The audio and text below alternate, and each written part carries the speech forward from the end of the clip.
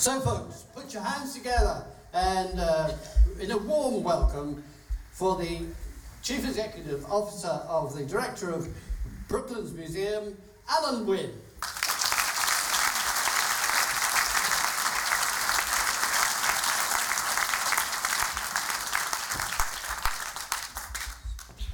Ladies and gentlemen, Lady Mayor, thank you very much indeed for that warm, probably undeserved welcome. I stand in front of you slightly in foreboding because, of course, this is the 13th of these lectures. I hope it's going to be good for all of us. I am delighted to be here. It's a fantastic opportunity. I'm extremely grateful to Rotary, Shepperton and Aurora for the opportunity and the invitation to come and speak to you. I am going to ask the man at the back to turn down the lights on me slightly so that I can see you a little bit.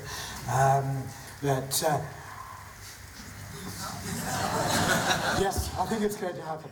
Anyway, let's get on with it. What I'm going to do tonight, the title of my talk is Bringing a Legacy of Inspiration to Life at Brooklands. And I want to talk, first of all, about some of the history, what made Brooklands so special, why it's such an important place in British and international history, and how we use that legacy of the amazing aviation and motoring background of Brooklands. And then I want to go on and talk about what we're doing to really bring it alive with our current big project, the Aircraft Factory and Racetrack Revival. And then, just to let you know that although I'm retiring from Brooklands Museum next year, my successors are going to carry on with some amazing projects that will keep Brooklands at the heart of innovation for the next part of this century. And then it would be unwise of me, just as James made sure that you kept in mind what the opportunities are here, I will make it obvious that there are some opportunities for you all to get involved with Brooklands Museum. I always like to start when I'm giving one of these talks just finding out how many of my audience haven't been to Brooklands in the last 3 years. Is there anybody who hasn't been to Brooklands in the last 3 years? Yeah, well, Paul, my marketing man, is here and will undoubtedly be coming to explain to you the error of your ways.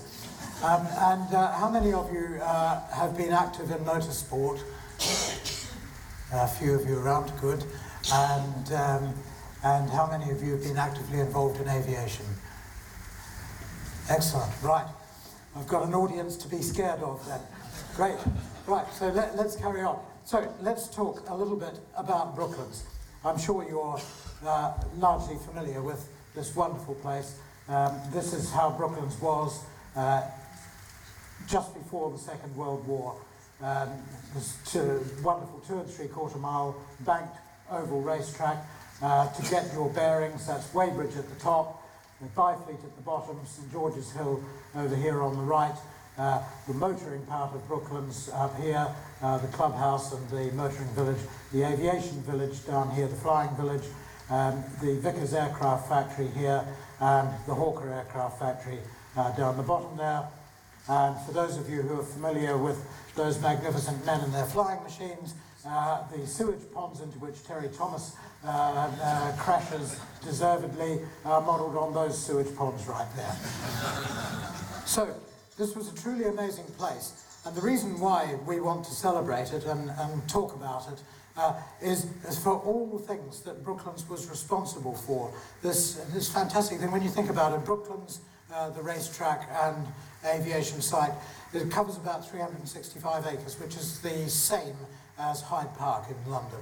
So it's not that big a place. And when you see some of the things that happened at Brooklands over the years, it was the world's first purpose-built motor racing circuit. It's where the principles of modern motor racing were actually set. When you watch a Grand Prix and see cars in the paddock, you see drivers being brought up in front of the stewards, reporting to the clerk of the course. All those things are horse racing terms.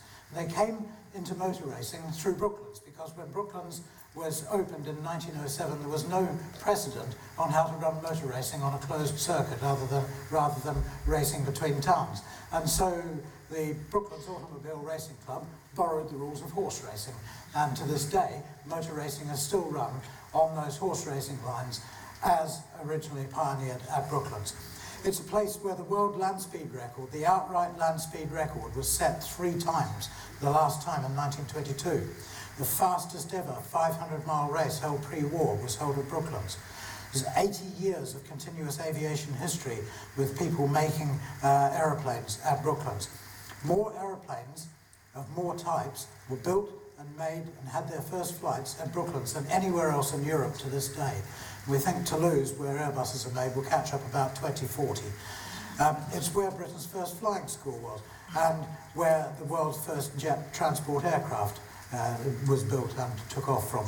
So, how did Brooklands start? Here we go. This is building the track. For those of you who are familiar with building large construction projects, this was a truly heroic scale project. And Brooklands, that 2 3/4 mile track with an extra half mile of finishing straight on it, 100-foot wide concrete, was built in 9 months flat.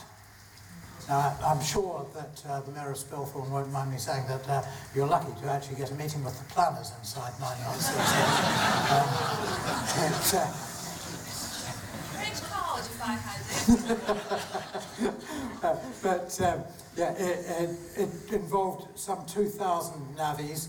They built 3.5 miles of temporary railway line with a spur off the main Portsmouth line. It used some 200,000 tonnes of concrete to build, or so the builders said. We've never been able to stand that up. But this is what it looked like, this big oval, the half-mile finishing straight running through here, the Motor Racing Clubhouse just here. This is one of the very early plans of the circuit. And it was opened on the 17th of June 1907. And here is Ethel Locke King, wife of the owner, leading the opening parade in her 40 horsepower Atala car. This is the finishing straight of the track here, coming up onto the banking. This was after a light lunch of 9 courses with accompanying wines. And unbelievably, after that lunch, what was meant to be a staid parade degenerated into an informal race. We restaged that opening parade on the 17th of June 2007 on the centenary, and then we did it again just a couple of months ago on the 17th of June this year when we reopened that finishing straight, of which more later. But Brooklands was more than just a racetrack. A whole lot of things that Brooklands did for us. In civil engineering, it made significant progress. Motorsport, in motorcycling, in cycling, in aviation, and it had a huge impact on the local economy and culture. Just in civil engineering, it was the largest concrete structure in the world at the time it was built. It had the first major reinforced concrete structure in the UK, the Hennebick Bridge, which I'll show you in a moment. It was the first major concrete roadway in the UK. They moved 300,000 tonnes of earth to build it, and according to Price and Reeves, their invoice said they supplied 200,000 tonnes of concrete. But when you do the sums and find the concrete was only 6 inches thick, and unreinforced, we can't make the sum add up to 200,000 tonnes unless they used some very, very heavy aggregate. Anyway, this is what that first major concrete bridge looked like. It was designed by a Belgian engineer called Hennebick, and it was a truly amazing structure. It was banked, obviously the upper surface of it was banked. It sloped from right to left, and it was curved. And it was built a bit like a modern sports stadium with lots of reinforced concrete columns and beams.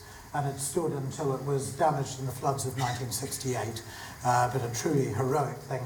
And all these piles in the river caused the river way to back up seriously during those floods. But that was a truly magnificent structure. Motorsport, as I've mentioned already, the very way in which we organise modern motorsport started out at Brooklands. It was the world's first purpose-built motor racing circuit. It ran those very fast races. I never tire of reminding our American friends that their great Indianapolis 500 race, the speeds that achieved there didn't match the speed of a 1935 Brooklands race until 1949. And the lap record, the outright lap record set by the Napier Railton car owned by John Cobb, which we still have in the museum, that lap record of 143.44 miles an hour wasn't actually matched as a qualifying lap at Indianapolis until 1956. So this was truly an amazing place. And it was the birthplace of the great record breakers. Campbell's Bluebirds were built and maintained at Brooklands, Cobb's Napier Railton, the Railton Mogul Special, and most of the great record breakers were based at or raced at Brooklands. Other things that happened. Not only the first car to exceed 100 miles in an hour, but the very first human being in history to travel 100 miles in an hour was a guy called Percy Lambert, who drove his 4.5 litre Talbot around the track in February 1913, did 103 miles in the hour. To do 100 miles in an hour in a train, you had to wait until 1964 for the first bullet trains in Japan. And aeroplanes were not travelling at 100 miles an hour until well into the First World War. It was an amazing thing that happened here.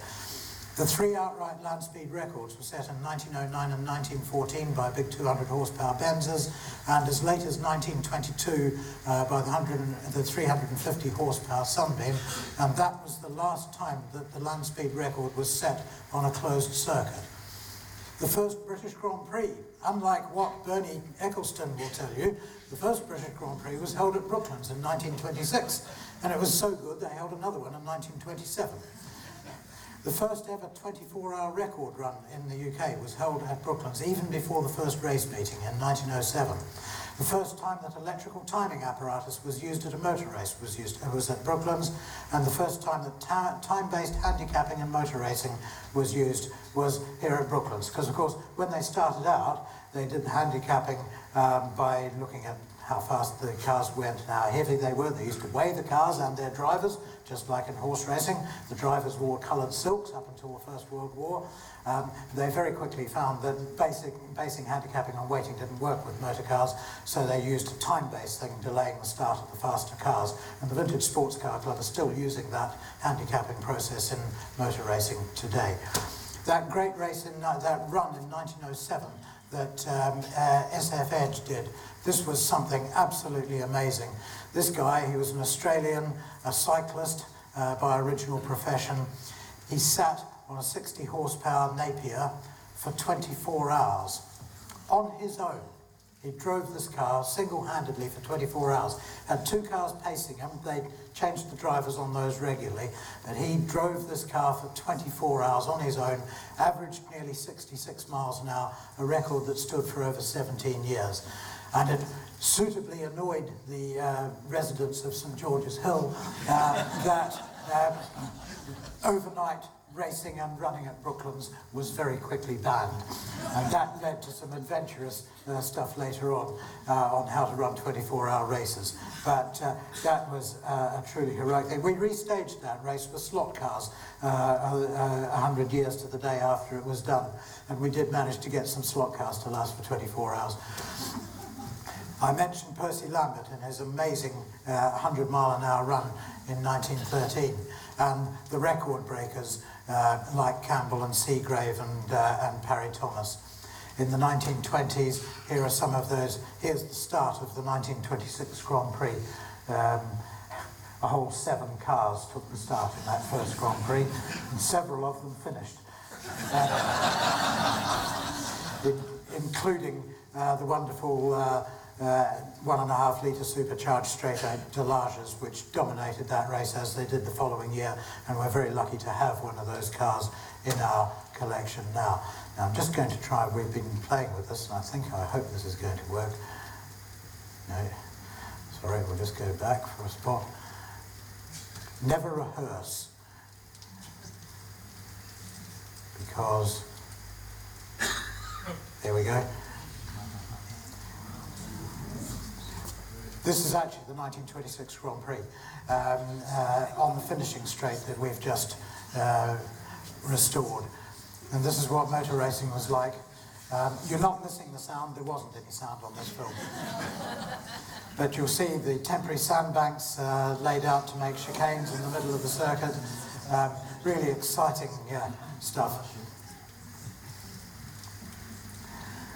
And this is coming to the top of the finishing straight and going out onto the banking of the main outer circuit.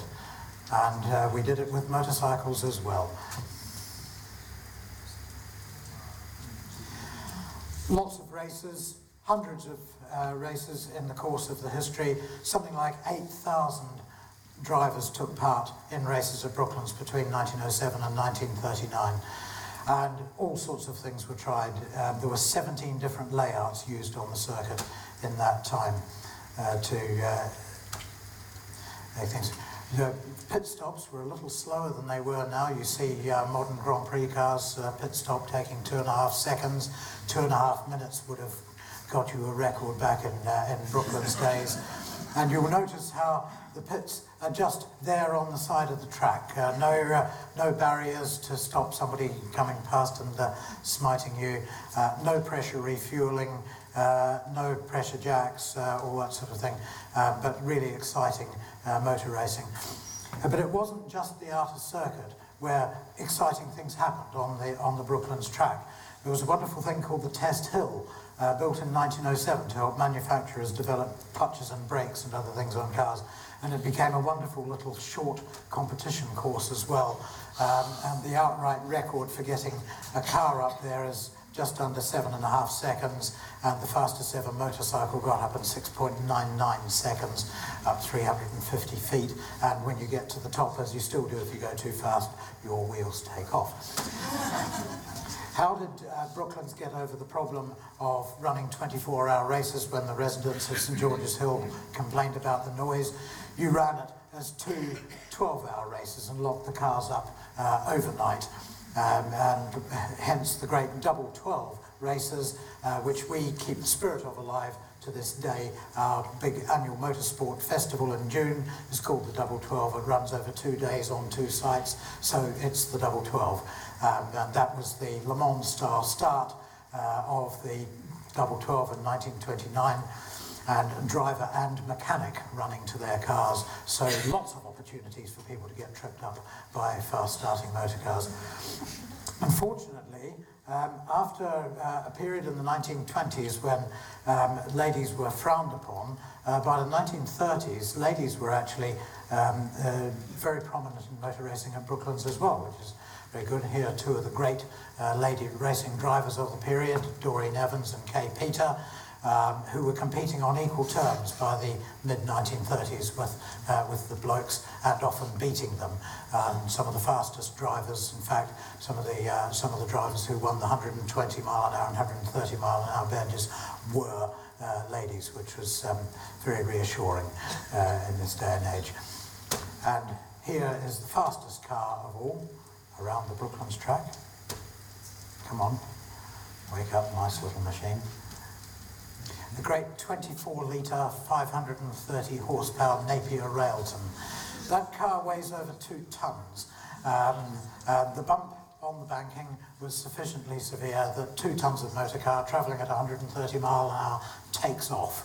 I drive this car regularly. I'm very, very privileged to do so.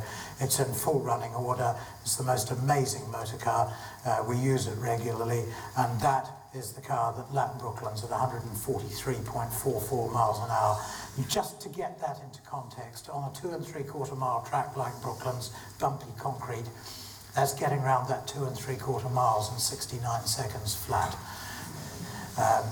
And by the way, that car also, in 1936, became the first car ever to average 150 miles an hour for 24 hours. Did that on the salt flats at Bonneville, and that's travelling over 3,600 miles in 24 hours.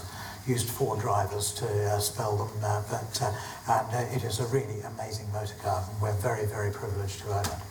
While all this was going on, aviation was also making its presence felt at Brooklands. So I'll just go back there. Aviation started after one ill-advised experiment where a Frenchman called Bellamy got locked king for a bunch of money and never built an aeroplane in 1907.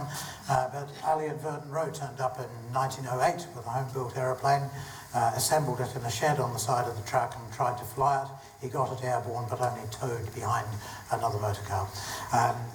He was then thrown off the track because he was disrupting the motor racing.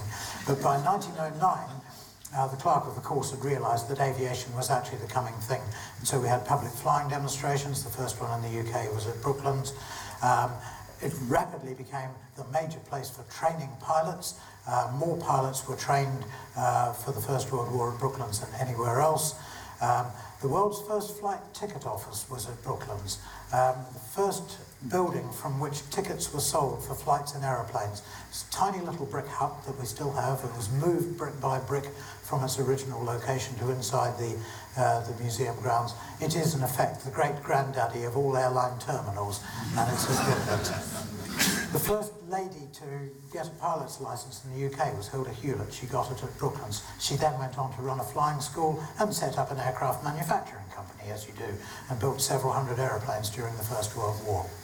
Brooklands was the home of the Vickers Vimy, the first aeroplane to fly the Atlantic with Alcock and Brown, first to fly from England to Australia, first to fly from England to South Africa, and we have a flyable replica of one of those. And it was the home of the two great World War II aircraft, the Hawker Hurricane and the Vickers Wellington, and there's a lot more to come. That's an interesting one. Amongst the people who learned to fly at Brooklands were Tommy Sopwith. This is him in his first aeroplane. He then went on to build his own because he didn't like the ones that he was flying, and he went on to become a significant manufacturer, probably the single most important manufacturer of aircraft during the First World War. All his aeroplanes, the bits were put together at Kingston on Thames, and then they all came down to Brooklands for final assembly and flown away from there. And Sopwith, of course, after the war became Hawker. There's Hilda Hewlett, the first lady to have a British pilot's licence, and there's the Vickers Vimy, the Brooklands-built aeroplane that was first to fly the Atlantic in 1919. And here are some of the young ladies who were building aeroplanes during the First World War in the Vickers factory. When all the blokes had been sent off to war, these were the ladies who actually put aeroplanes together. And by the time of the Second World War, even more aeroplanes being built, some 2,500 Wellington bombers, 3,000 Hurricane fighters, 800 Warwick bombers were built at Brooklands in that period. Really important. And here are Wellington's fuselages being built to the amazing geodetic design of one Barnes Wallis before he designed the bouncing bomb. And then after the war, aviation became even more important. Vickers took the site over in 1946. For those of you who dabble in a little bit of property speculation, in 1946 Vickers bought the 365 acres of Brooklands from the Track Company for the princely sum of £330,000. And if we could go and buy an acre of Surrey land for less than £1,000 now, we would all be very happy, wouldn't we? So the world's first pure jet airliner was built by Vickers at Brooklands in 1946, named Viking. The first turboprop airliner, the Viscount, which was also the first turbine-powered airliner ever to go into airline service. Britain's first V-bomber, the Valiant. All 102 production Valiants built at Brooklands. The biggest aircraft ever put into production in the UK, the Vickers VC-10, an entirely Brooklands production. And we're very lucky we actually own two complete VC-10s and two part VC-10s. And one of our VC-10s, the last one ever built, and therefore the last heavy airliner ever built totally in the UK, we keep as a live aeroplane at Dunsfold Aerodrome. We have a wonderful team of volunteers who keep her fully alive and taxiable. And watch the website for the opportunities to go and see that aeroplane in action. More of Concorde was built at Brooklands than anywhere else in Europe. A third of every Concorde was built at Brooklands, which is why we have a Concorde now. And as I mentioned, nearly 18,900 aeroplanes of 260 different types were built at Brooklands over an 80-year period. This is what the factory looked like in the 1960s. Those two huge buildings in the foreground are the ones where VC-10s and Vanguards were built in the late 50s and early 60s. And there's one of those great VC-10 airliners, one of the few that actually came back to Brooklands. I was talking to somebody earlier who had the terrifying sound of one of these things coming back over her house back in 1985 when the Sultan of Oman donated his private VC-10 complete with double beds and gold taps. It flew in to become one of the very first aircraft which now form the Brooklands Aviation Collection. And you can see the runway was quite short, and so they had to touch down very early. I think the wheels of that just got over the perimeter track before they touched the ground. And there we are, Concorde being built at Brooklands. This is a very important photograph because those of you with good eyesight can see little number 202 on the front of this Concorde fuselage. That is the fuselage of the Concorde, which now stands proudly inside Brooklands Museum. Going back to motor racing for a moment, it wasn't only cars that raced at Brooklands. Motorcycling was very important. About as many people competed in motorcycling as they did in car racing. The first motorcycle race meeting was in 1908. And just think, when we were talking about cars lapping at 143 miles an hour, imagine lapping rough concrete on a motorcycle with no suspension at an average speed of 124 miles an hour. And even better, Eric Ferniehow and his Bruff Superior hitting a speed along the back straight at Brooklands of 143 miles an hour on a bike with no suspension. They were the true heroes. There they are, crouched down, riding them like horses. And bicycles. When you see the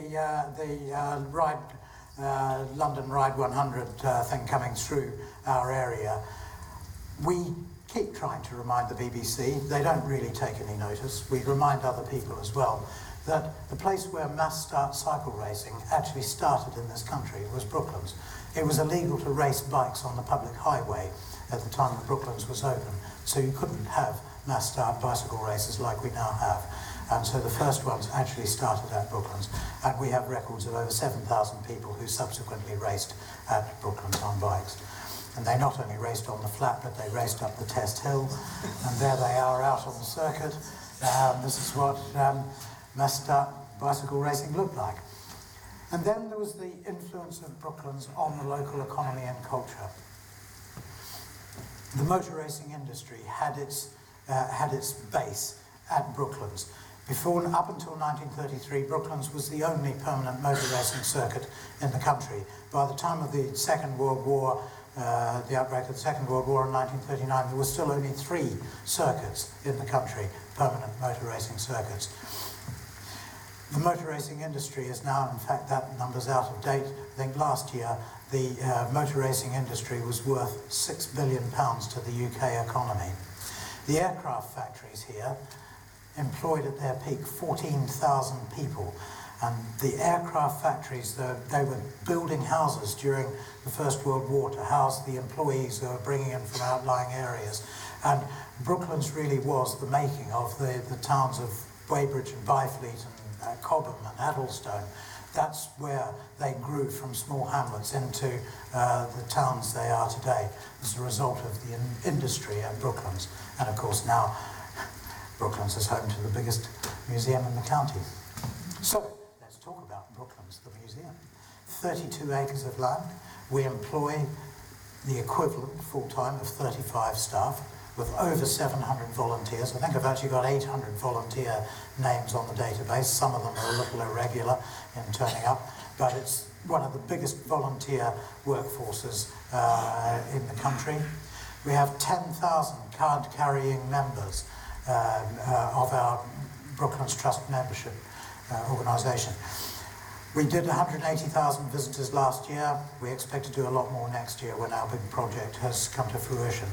We own half a mile of the original track. We own 40 major aircraft exhibits, either complete aeroplanes or major sections like fuselages. And at any one time we'll have 65 vehicles, 2-wheeled and 4, on show. It's a fantastic place. Motoring, there we have it. There's just happened to be 2 cars that ran in the first Grand Prix in 1926 and 27. So a really important part of our history. We keep motor racing and motor sport going. We have competition events which we host on the Mercedes-Benz circuit next door to us and on our own land. We have clubs like the Vintage Sports Car Club come and run competitions with us each year. We organise huge days for the public. Italian Car Day, there's a fantastic thing, about 6,000 people, 1,500 Italian cars every May, the Saturday of every May bank holiday. New Year's Day, probably the biggest, well certainly as far as we're aware, the biggest gathering of classic cars in this country on New Year's Day. Everybody gets their classic car out on New Year's Day and takes it somewhere. Last year we had 7,000 people and 1,600 classic cars on the site on New Year's Day, and it's well worth coming out to see. We try and keep aviation alive as well. As you can see from these photos, we actually, wherever possible, have the engines of our ancient aeroplanes runnable. So that's our Sopwith Camel, complete with 1917 rotary aircraft engine. On the right is our big Vickers Vimy replica. That aeroplane, a direct scale replica of the one that flew the Atlantic and the ones that flew to Australia and South Africa. This aeroplane has done all three of those flights. It flew the Atlantic non-stop in 2005. Funnily enough, it took nearly 2 hours longer than it took Alcock and Brown back in 19. They had better winds. But we've now retired that aeroplane from flying. The CAA didn't like it, but we keep it active. Its engines can be run. We're just doing some work on it at the moment so that we can run it later in the year. And we start kids off as early as we can thinking about aeroplanes. Our pedal planes work very hard during the school holidays and other things. And of course, we're the home of Concorde. We have the complete aeroplane. We have the world's only Concorde simulator. And we have the ex-Heathrow Gate Guardian Concorde as our Gate Guardian at the bottom of Brooklands Drive, the joint entrance to Mercedes-Benz World and to Brooklands Museum. This aeroplane gets, well, around about 40,000 people going through it every year on a half-hour experience. The Concorde simulator, we have 12 Concorde captains. I think you had a Concorde captain, a very well-known one, give this lecture a couple of years ago, Captain Mike Bannister. He is the leader of the 12 Concorde captains who act as instructors on the Concorde simulator, and we put hundreds of people a year through that on training sessions. We also celebrate the rest of aviation and engineering technology, for instance, in the form of Barnes Wallis's Great High Altitude Research Chamber, the most sophisticated and advanced high altitude research laboratory in the world at the time that it was built in 1947. And those of you who live in the area can be very pleased that it no longer operates because when they switched it on to take it down to minus 65 centigrade and a 20th of sea level atmospheric pressure, it absorbed about a megawatt of electricity, and the lights in Weybridge used to go very dim. Right, that's where we got to. Now, what are we doing to take all that fantastic legacy, all those amazing things that happened at Brooklands over the years, and bring them to the attention of today's youngsters, tomorrow's engineers, tomorrow's technologists, the people who are going to keep the economy of the UK running in the future. We are embarked on and almost at the end of the biggest thing that we have ever done at Brooklands, which is the Aircraft Factory and Racetrack Revival Project. It's a 7-figure project. It's trying to be an 8-figure project, and we're trying desperately to keep it out of that segment. But up until last year, we had an aircraft hangar standing on the finishing straight of the racetrack, just here. Over the last 2 years, we have built a completely new building to house our active aeroplanes on the top, and underneath new workshops and stores. And we have picked up this hangar, restored it and reassembled it off the side of the racetrack and reopened this section of racetrack. And that in a nutshell is what we've done with all this money. So what have we actually done? The finishing straight. This is what it used to look like up until November last year. This hangar was put up in a hurry in November 1940 because the Germans had just popped by and dropped a few bombs on the Wellington assembly line, unfortunately killing about 90 people, but seriously disrupting the Wellington assembly line. So some hangars were thrown up to act as new final assembly sheds. This is one of them. So in 1940, Wellingtons were being built in that building, but it completely obstructed the line in the finishing straight. So we've picked it up from there and moved it over into those trees beyond. This is what it looked like last year. Now this was the original diagram that we used to explain to people what we were intending to do, opening up the vista from the clubhouse all the way up to the banking so you could see it there. What we were trying to do was recreate the sort of things that you could do back in the day when the finishing straight was open. This just happens to be the biggest ever event held at Brooklands pre-war. The Ford Motor Company hired the track for the day, and 30,000 people came in for free to look at the Brooklands, the Ford models for 1939. And they did all sorts of weird and wonderful things, driving cars through hoops of fire and plates of glass and doing silly things, as well as trying to sell the cars to the public. But this is the finishing straight of the track. This is the paddock in front of the clubhouse. This is what we're trying to recreate, this fantastic feeling of things going on at the heart of the museum. Sorry, again, this is far too trigger happy. So this is what the finishing straight looked like from the other end, looking down from the banking. So you can see beyond there, the line of the finishing straight going off into the car parks of the Heights office block next door. This is what it was like in 1926, the start of the Grand Prix again. This is all we were able to do on the finishing straight up until the current project, just 100 metres or so of concrete here that we could play with, and obviously very restricting in what we could do.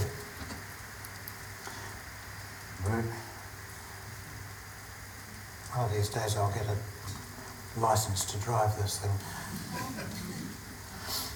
June the 17th this year, we reopened the finishing straight. No hangar. All that length of concrete now, foreshortened by the telephoto lens, but the telephoto lens allows you to identify one of our audience members in his Alva Stura there. Evening, Richard. But here we were with over 100 of the Brooklands cars being exercised on here, and you can see the line of the track going off into the car parks next door. Really exciting development. The following day, we actually brought competition back onto the finishing straight for the first time since 1939 on the full length of the surviving straight. And we had another go at recreating that original opening parade of 1907, and needless to say, we did not give the drivers a 9-course light lunch with wines to follow. So that was the first thing we did. We've reopened the finishing straight of the racetrack. And on the right there, you can see the new flight shed building and the relocated hangar. Now what's going on inside the hangar? We are recreating an aircraft factory so that we can show the people of today and the engineers of tomorrow how aircraft were designed and built and developed over an 80-year period at Brooklands. One of the most amazing things is the aircraft industry, the aerospace industry as a whole, is worth £24 billion a year to the UK economy, and unless you have the security clearance to get into the Typhoon assembly line at Warton, there's nowhere where a member of the public can actually see aeroplanes being assembled. And so we thought we'd better show people what it's like to have an aircraft factory. So we took this scruffy old hangar, as it was, leaking water all over our valuable aeroplanes, and we're turning it into an amazing experience where we're going to show aeroplanes as they are being built. So in a lot of them in pieces, showing how all the components come together to form an aeroplane. And while we're doing it, we're going to have workshops scattered throughout the building where people can try out for themselves the skills of building aeroplanes.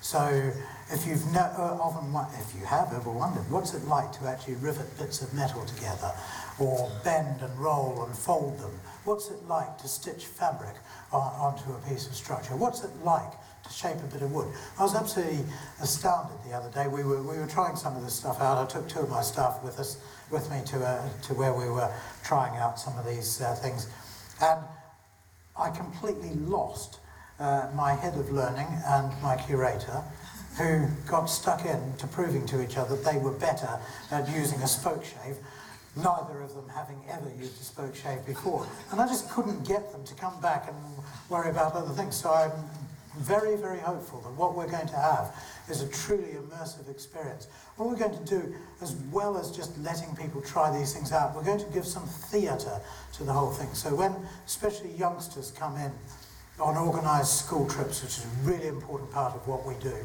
13,500 kids came into the museum last year on organised curriculum-based visits. With this project now we can do even more. But when they come in, they're going to get dressed up in factory coats. They're going to get a clocking on card. They're going to clock onto the factory. They're going to go around and do a mini apprenticeship, seeing and trying out these various skills for themselves, clocking out at the end of the day, giving a real feel for what actually went on. Those 14,000 of their ancestors who built aeroplanes at Brooklands, they can try it out for themselves, and hopefully they'll be inspired to go and stick with the STEM subjects, the science, technology, engineering, maths. Stick with those, and instead of going off and doing hairdressing or whatever, golf course management, and actually get the people we need to run the aerospace, the motorsport industries, the people who are going to feed James Dyson's amazing initiatives in building Hoovers and electric cars that he announced today, all that sort of thing. We need kids who've got this background in science and technology, and I'm delighted to be talking about this in a school which accepts and understands that. And I'm sorry James had to go, because I've been banging on at him about it. He's got to get more of his kids coming down to see what we're doing. So where have we got to? This is what the factory is going to look like. Aircraft on a production line running through the centre, including as a centrepiece our big Wellington bomber. Bits going from the very early days in the foreground here, right back to parts of Concorde, Valiant bomber nose at the far end there, aircraft and pieces on either side, plus all the bits that go into an aeroplane, engines, bits of avionics, undercarriages, all these things that have to go into an aeroplane, all on display where you can see them and touch them and see what they're all about. Where have we got to? Well, the other day we did manage to get into the factory, our Wellington bomber, minus its wings at the moment, because we've got to move it around a lot. Over the last few weeks we've done some truly amazing things, like lifting one of the original prototypes of the Harrier jump jet onto a stand 20 feet in the air. This was a real engineering exercise, so I'm very proud of the way that our staff, volunteers and contractors actually managed to work this out so that you could lift this aeroplane up with no room for a crane above it to actually pick it up. So it was jacked up there, lifted by winches. Very exciting development. It looks great. Here is the fuselage of the Supermarine Swift, which for a few brief weeks in 1953 held the world airspeed record set over the desert in Libya. This is the only part of the aeroplane that survived, but it's on display in the hangar. One of our works cranes in the background, the engines coming in and going on display, all this sort of stuff. Today we moved a Hawker Hunter into the building. Yesterday it was a couple of engines and some workbenches. So every day at the moment we're moving things in to make this a really exciting place, completely different from all the other aircraft museums in the country, and the complete antithesis of the dead things in sheds, which is what so many museums are about. This is going to be a living, live place where people can really try things out, and hardly a touch screen in sight. Next door and connected to this building is our flight shed. You go through the aircraft factory, go up onto a mezzanine floor where you can try designing aircraft, one of the few places where you will get a touch screen, and then walk across a bridge into the flight shed where we'll keep our active aeroplanes, all of these, with the exception of a couple on the side there. Most of them will have engines that can be run. We take them out onto the finishing straight of the racetrack, run their engines, taxi them about. But there we will also tell the story of the pilots who flew the aeroplanes. Great people like the ATA auxiliary pilots during the Second World War who collected those Hurricanes and Wellingtons from Brooklands and took them off to their squadrons. It's a fantastic place, and all those aeroplanes where we can, we'll get them out and let people touch them and see them. 2 of them have open cockpits so that kids can get in and pretend to be fighter pilots and things like that. Underneath is a fantastic new air-conditioned archive store and a training workshop where we can teach up to 30 of our volunteers a year the skills of looking after old aeroplanes. And this is a really important part. We're teaching the next generation, taking the skills that have been passed on to us by the people who built them originally. We're passing those skills on to the next generation so they can keep on looking after our aeroplanes and looking after the aeroplanes of other people, because we've got other museums already queuing up to take part in our training courses for teaching people how to do this vital maintenance and restoration work. And we've got aeroplanes in there as well. This was proving that we can actually get a 2-seat Harrier into the building. There's our Hawker Hurricane, shortly to be a running exhibit being wheeled in. Sorry, it's a very, very dull photo, but quite a few of the aeroplanes now gathered in that building. So all this, as I said, is about learning, quite apart from everybody having a great day out coming to Brooklands Museum. But learning is central to everything we're doing. This is the real thing here, passing this, the skills, the knowledge, the enthusiasm on. 13,500 kids we can get through the place at the moment on curriculum-based visits. By next year we'll have a capacity for 25,000 a year. And we cater for all ages, from the very youngest all the way through to U3A. And we've got arrangements in place with local schools, places like Brooklands College. We've got MOUs with our local universities at Surrey and Kingston, where we're developing things with them. Their students take part in activities we do. They're informing what we do. We have all sorts of lesson plans. We can teach people about the Second World War. We do courses for students on engineering, things with gears and all sorts of things like that. We have teacher panels, student panels. We're really heavily involved in the education sector. I'm very, very proud of our central role in that.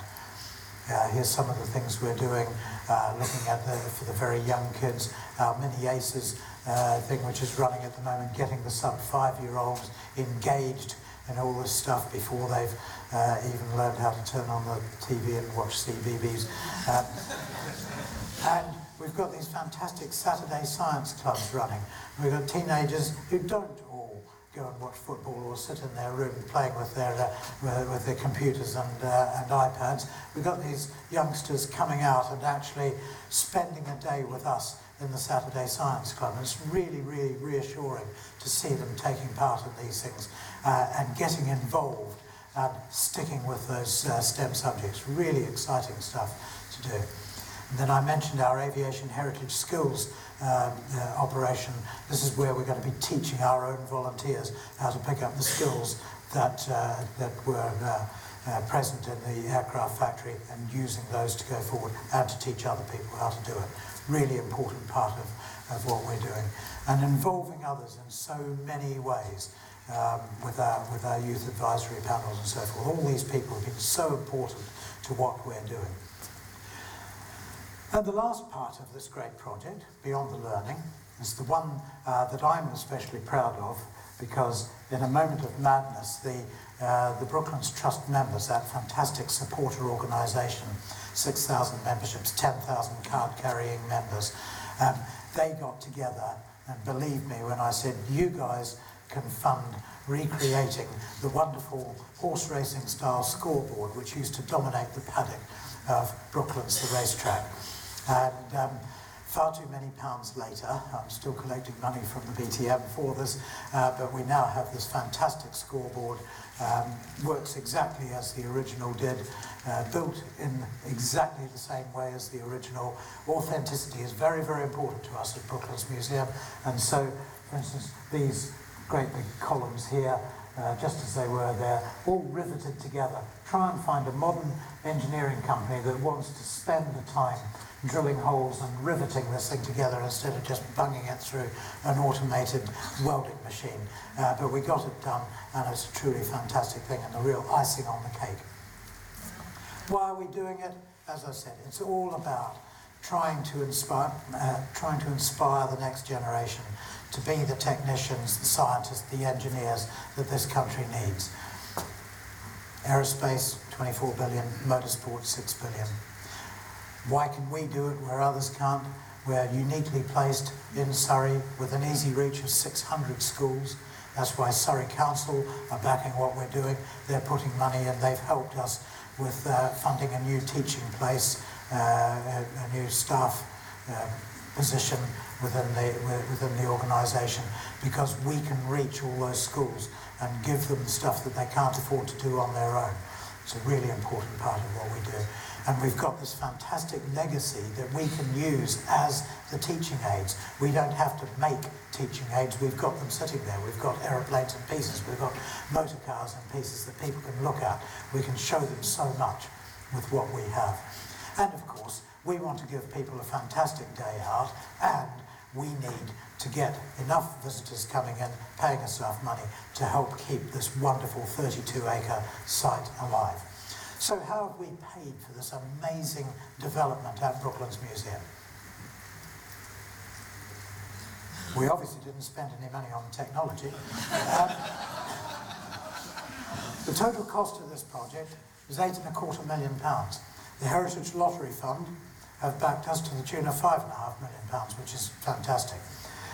We're very, very lucky that we had the support of our local MP, now the Chancellor of the Exchequer, in managing to get some funds from his predecessor out of the LIBOR Fines Fund. We actually got £1 million out of that fund. £500,000 of it we used on this project, £500,000 we used on other essential infrastructure works on the site. And then a whole string of major donors who've given us anything up to £250,000 each in the match funding that we had to raise to go with the lottery funding. There's some fantastic big names in that list, and there are also hundreds and hundreds of individuals who've given everything from a fiver. People have pledged so much a month for the next 3 years, and other people have given outright gifts. It's fantastic what we've been able to achieve, and it really reassures us that having done this time round, we've got the backing of the community in such a way that we can tackle other things in the future.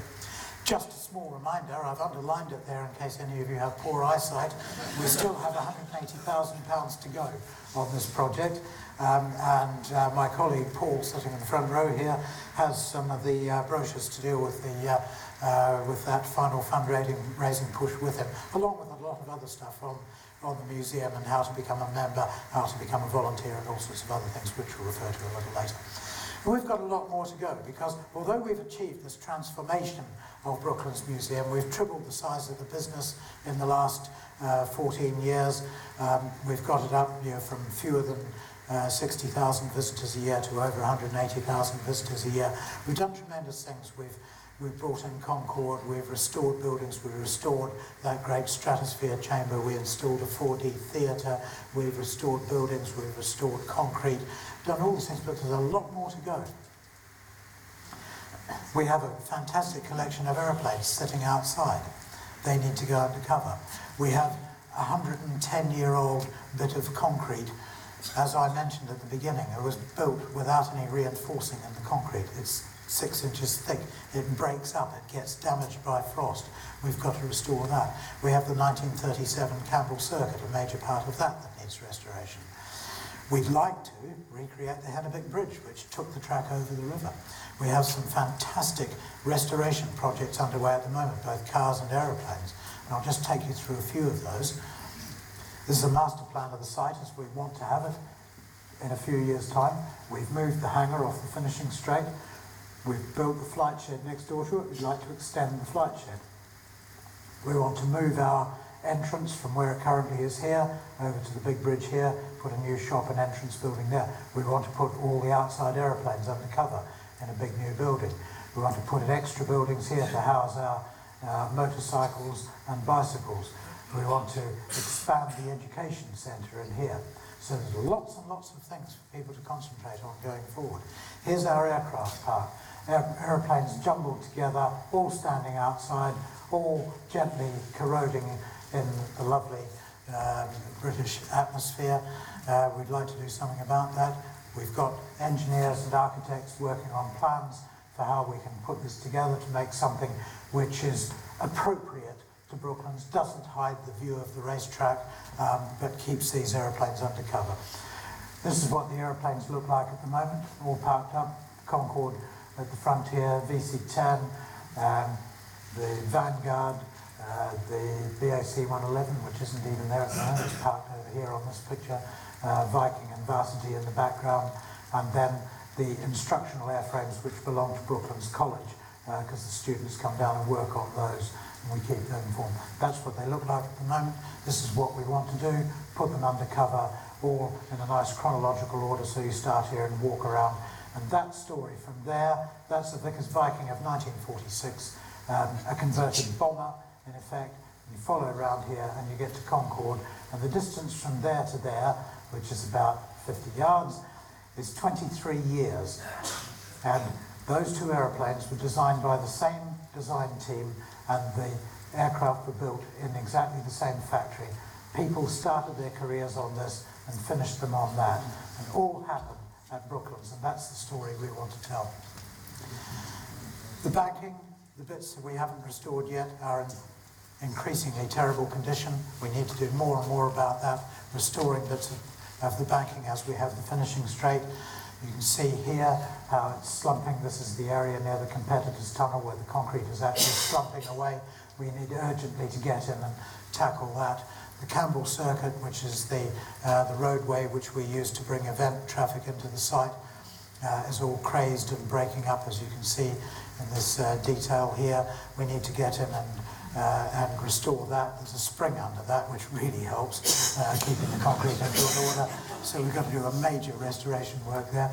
This is what the back of the Hennebeek Bridge looked like. We'd love to recreate that. Unfortunately, the Environment Agency won't let us, because you can't stick all this stuff in the riverbed. We'd have to do a single-span bridge, but we'd like a bridge in the spirit of this to take the track across the river and join up to the bit that belongs to Mercedes-Benz next door. We're very fortunate. We've been working with Historic England, Surrey Council and Elmbridge Council on a conservation management plan for the entire 365 acres, everything that survives from the Brooklands track and from the aviation era. There's a lot of work to be done, and we've created this fantastic thing which has just been out for consultation, a conservation management plan, which is, if you like it, a Haynes Workshop manual for everything that's left of Brooklands. And there's a lot to be done. I won't tell you where this is, but it's on the track. This is part of this fantastic ancient monument, the world's first motor racing circuit, and that's the condition it's in at the moment. And those trees in the background are actually on the track. This is the sort of thing that in the wider community we need to get people engaged, the people who own these other bits of the track. We need to get them engaged in thinking about it, what this fantastic legacy is and how it should be properly looked after. That's the top of the track in another part. This is a surviving bit of the original wooden planks at the top in that area to stop people running over the top. Fantastic stuff that needs to be saved. So we've published for consultation this fantastic conservation management plan and the owner's guide, the simplified book on how to look after your ancient concrete. So this is a really important initiative that we're taking. And if anybody sees anything about that, and wants to get involved in helping us get the message out to the community that we've really got to look after the rest of Brooklands, then please get in touch. We're restoring things as we go. This is the 4th fastest car ever around the Brooklands track, the Great Duesenberg single-seater as raced by Whitney Straight. We're totally reconstructing an engine for this. The engine was completely worn out through having been used in 3 different racing cars pre-war and a speedboat post-war, and we've had to effectively reconstruct it. The only things we've saved are the camshafts and the cylinder blocks. Everything else has had to be remade. This is one of that heroic team of little 1.5 litre Grand Prix Delages which dominated Grand Prix racing in 1926 and 27. They won the British Grand Prix both years. This is one of those cars that came second in the 1927 British Grand Prix. I had the unfortunate experience of having an engine failure on it when I was demonstrating it at the Goodwood Festival of Speed a few years ago, and we're now just started work on completely reconstructing the engine for that. We've been showing off the remains of the engine, fundraising to get people involved in this fantastic project. We're building a new engine for this, which is a replica of the Blériot, which Blériot flew across the Channel in 1909. We're having an original 1912 Anzani aircraft engine rebuilt for that, again at vast expense. My finance director keeps asking me, where are you going to get the money from to do this? I talk to people like you. Last year, we rescued the 2 simulators on which RAF crew learned how to fly VC-10 tankers. And this is what they look like at Brize Norton. We've rescued them, we've put them into storage. This is one of them on its way to storage at Bicester, and we want to restore one of those to running order to sit alongside our Concorde simulator and teach people how to go air-to-air tanking.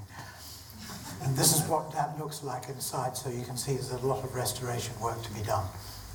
So, how can you solve all our future problems? You can get involved in what we do at Brooklands. You can come and visit us. We're open 360 days a year. We take a couple of days off over Christmas, but other than that, we're around. We're there for you to come and see. Come to one of our special events, be it Italian Car Day or the Motorsport Day that we're going to be running in a couple of weeks' time. Use our hospitality. We have a fantastic hospitality operation. We can take groups from half a dozen up to 220 and give them fine dining or a sandwich. Become a member. Get free entry to the museum for all but a handful of events each year where you might have to pay a small premium of 2 or 3 quid. Get a bi-monthly magazine, come to members' talks and events. And if you join at the highest level, you get extra visitor privileges, bring guests in for free and access to our club bar. And donate to our projects. And there's a website address there, it's very important, our email address, David Nagel. Become a volunteer. This is one of the great things that people can do. We have over 700 active volunteers helping us run Brooklands Museum. They do everything from guiding, stewarding, restoring, looking after our archives, acting as marshals at events. They clear rubbish off the track, grub the weeds out. They do all sorts of things. This is a small selection of them gathered around last year while the Lord Lieutenant handed our volunteer community the Queen's Award for Voluntary Service. And we managed to get over 200 of them all lined up, sitting in front of the Napier Rowton there. And we really need more volunteers all the time. We'd be delighted if people will come and help us. Just a taste of the sort of events that we run. This coming weekend, Brooklands Morgan Day. Following weekend, Motorsport Day with Formula One cars running on the Mercedes track. The week after that, Aviation Day. The week after that, the London Bus Museum on site runs its annual Transport Fest. Half-term week, we've got half-term activities, car rides, bus rides, things for young kids to do. Bring your classic car along to our classic breakfast on the 29th. Come to our Military Vehicles Day, see people driving through the thick mud on the Mercedes 4x4 course. Come and see something truly extraordinary, the 120th anniversary of the first motor race in this country with little 3-wheeled de Dion tricycles, which will be out on our track on the 29th of November, and of course New Year's gathering on New Year's Day. But there's lots more than that. Torchlight tours, where we introduce you to the ghosts of Brooklands, running once a month for the next 5 months, especially the Halloween one on the 31st of October. Our BTM organisation running talks, just look at that, I think there's 8 or 9 talks, evening talks that they'll be running between now and the 1st of March. Santa on the VC10. Don't go to a shopping centre somewhere and have your kids sit on an expensive plastic Santa knee. Come and meet Santa on the VC10 in that wonderful Sultan of Oman VC10. Or come along and try one of our Concord special days. You'll get the opportunity to buy your way into one of those later on this evening. That's a very brief overview. I could bang on for hours. I was hoping to keep on talking until it stopped raining so I could drive home and drive. But I think I've done my bit. I promised to talk for an hour. I've talked just over that. I think that's probably where I should stop. I could, as I say, bang on a lot further and introduce you to 110 different claims to fame that Brooklands has to coincide with our 110th anniversary. But I think that's enough for you. It's enough for me. Thank you very much for listening and paying attention.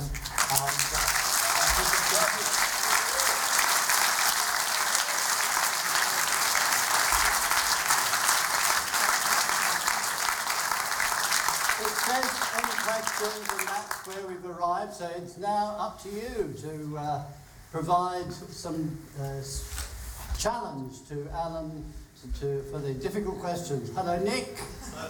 So we've said about the difficulty in persuading the other owners of the track to maintain it. Is there no thought of acquiring the rest of the circuit? It's always...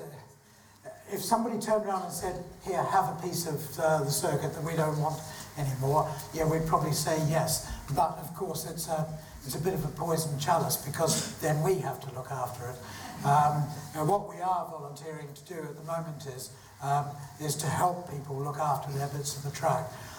So our contractor who looks after our bit in terms of keeping it free of vegetation was out looking at some of the other sections of the track with Historic England only this week.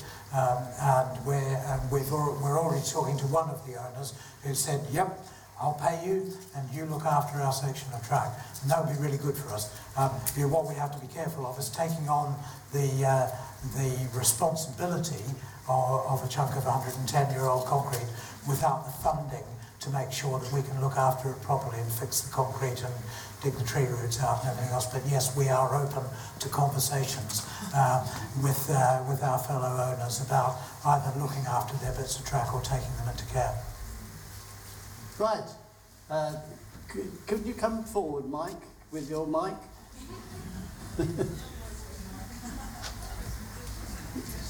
Could you announce yourself and then speak into the mic there? Sorry, I'll announce I'm Keith. Keith? Hi.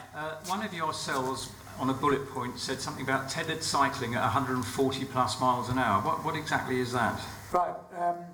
This amazing guy called Bruce Bursford, who is unfortunately no longer with us. He was killed in a cycling accident a few years ago.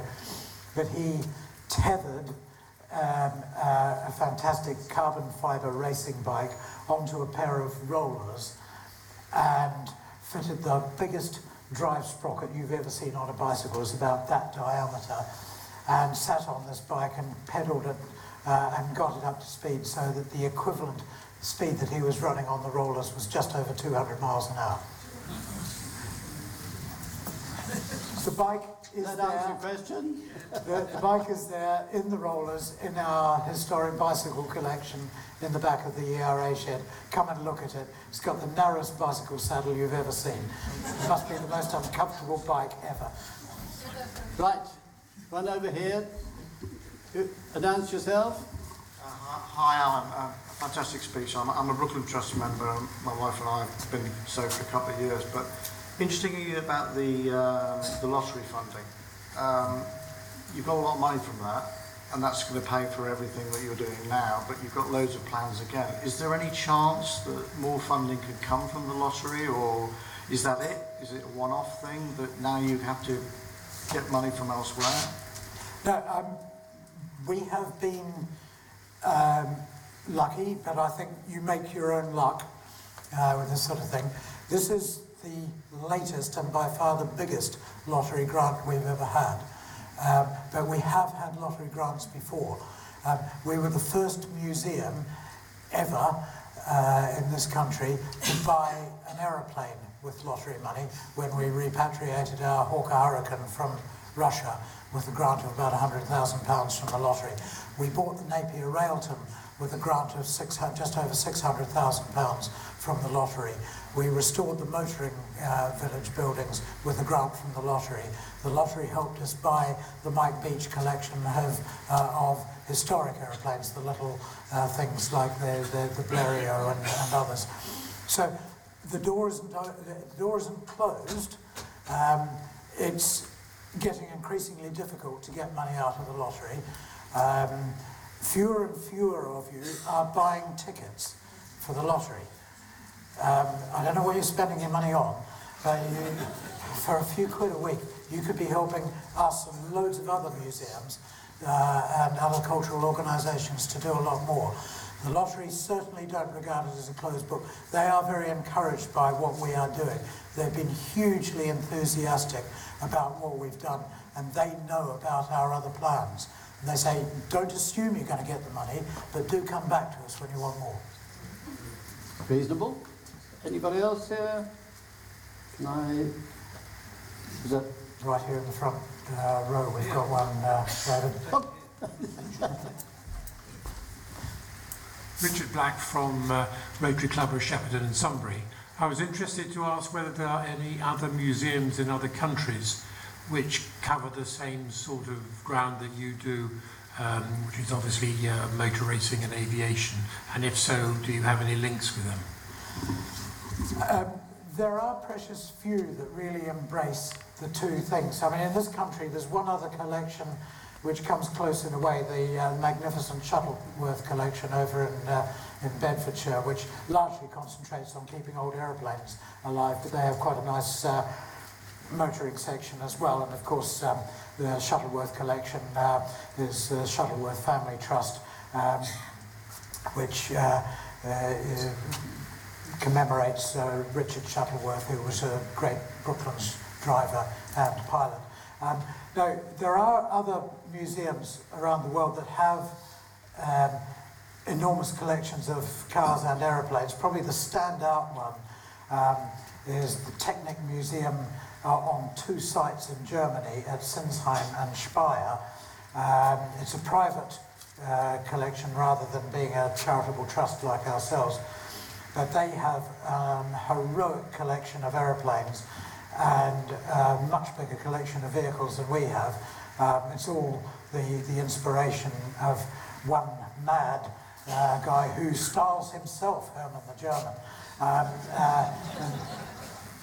He has a Concorde, like us, but he also has the Russian equivalent, the Tupolev 144, and they're both on the roof of one of his museums in take-off attitude. Yes, I've known Hermann for many years. We compare notes. I visit his place, he visits us. We have strong links with him. We have links with other museums worldwide. And we borrow vehicles from other people's museums. We lend stuff to people. We're all in the same boat. We're all looking for the funding to help look after the amazing legacies that we're all celebrating in different ways, different people's legacies from different countries. But yeah, we work together wherever we can, and you do as much as possible to learn from each other and support each other. Right, any other extended arms? I think I've beaten them into submission, haven't I? You have. Is there anything else you think you've left out? Yes, but I have to get home as well. But as I say, I've got these slides, the 110 Brooklands claims to fame. I can take you through them, but I think that's for another day. Yeah. But there is one there. Just there. That's a little bit of history, and it will probably make you envious, but years ago there used to be a little footbridge just about where the Bentley showroom is at the moment, over the track. In 1934, 35, 36, as a little boy, I used to stand on that footbridge and watch all those cars practicing and testing. And I in fact saw the Napier Railton breaking that record. We didn't know it was breaking the record, but we found out afterwards. It was an amazing little boy's experience. So it's something I should never forget. I think that, yes, indeed. A little bit more. Well done.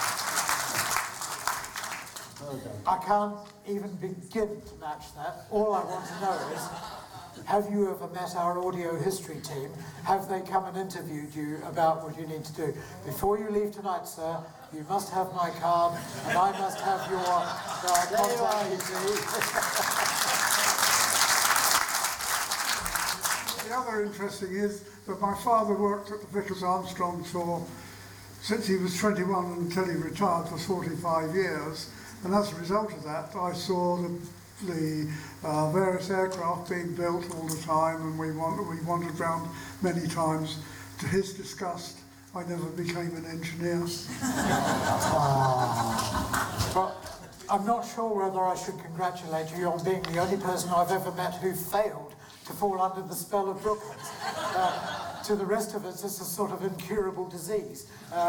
Once touched by Brooklands, you can't let it go. But yeah, I'd love to talk to you later and see if we can arrange a meeting. And if any of the rest of you have aunts, uncles, or did it yourself, anybody who remembers any of those great days of Brooklands, we have a fantastic audio history that we've built up with the team who do it, and we'd love to add to it. Unfortunately, out of the corner of my left eye, I can see somebody right up in the gods waving his hand with another question. Oh, yeah, look, there's a white. There's a microphone attacking you from the left, sir.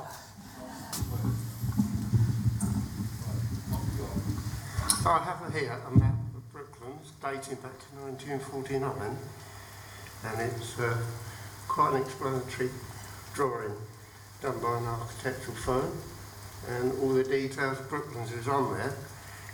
If anybody would like to take it for your use, you're welcome to keep it. Wow.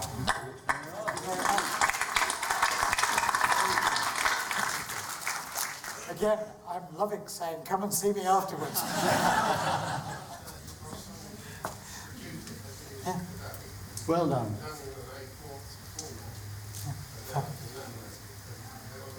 Fantastic, thank you very Fantastic. much. Wonderful, wonderful, wonderful. Okay, is that the last of the questions? In that case, I would again ask you to put your hand... Sorry. Somebody's... Oh. Go on then. Yes. Whoever you are. As we approach the area, going into the supermarkets, we see this great gap in the old motor track. Are we going to see any more disasters like that, or has that been protected now? The whole of the surviving parts of the track, and that includes the aerodrome road that ran down from the north end down to the flying village at the south. All the bridges, which are the South Circuit Bridge, the Aerodrome Road Bridge, the Campbell Circuit Bridge, the Vickers Bridge that we have leading into our place, plus all the surviving bits of both the outer circuit, the finishing straight, and the Campbell Circuit are all ancient monument and are protected by law. That doesn't stop people like nameless contractors, normally with a slightly Irish name, Green Trucks, working for EDF, coming along and chopping into, for instance, the Tesco banking and saying, oh, it's all right, we're allowed to do it, we're a utility company. We are constantly keeping our eyes on these people and having to ring Historic England and telling them to get in and stop these guys from doing it. But it is all legally protected, so no more can be cut away, nothing should be able to be cut into. The only work that you would now be allowed to do is trying to bring it back into its original condition. How did that actually happen? That great gap was allowed to be developed? the major gap at the south end was cut just after the war. There was a small gap cut during the war to allow access directly into the aircraft buildings at that end. But the major gap was cut when Vickers decided that a grass airfield wasn't actually suitable for flying large jet bombers off. So when they started building the Valiant, they put in a 4,000-foot concrete runway and cut away the Byfleet banking to provide a bit of an undershoot, so that as you thundered down the runway, you weren't faced with a 20-foot high concrete wall. And so that was the start of the degradation. And then, obviously, in the 1970s, to give access to Tesco and Marks and Spencer, Barnes Wallace Drive was cut through, the second cutting at that end. And then the footpath from Wintersells Road, people cut a set of concrete steps into the banking to allow people to walk over the top. And then, as I said, the Hemling Bridge at the north end was severely damaged in the flood of '68 and demolished in '69. And then the last bit of track that disappeared was the bit where the Heights now is. That disappeared under that development again in the 1980s. And then when Gullah has built their headquarters, some of the track was lost then, but none of it can now be dismantled any further. All right. Right, are there any other late hands? In that case, I would ask you to put both hands together and thank our speaker for this evening. Thank you very much.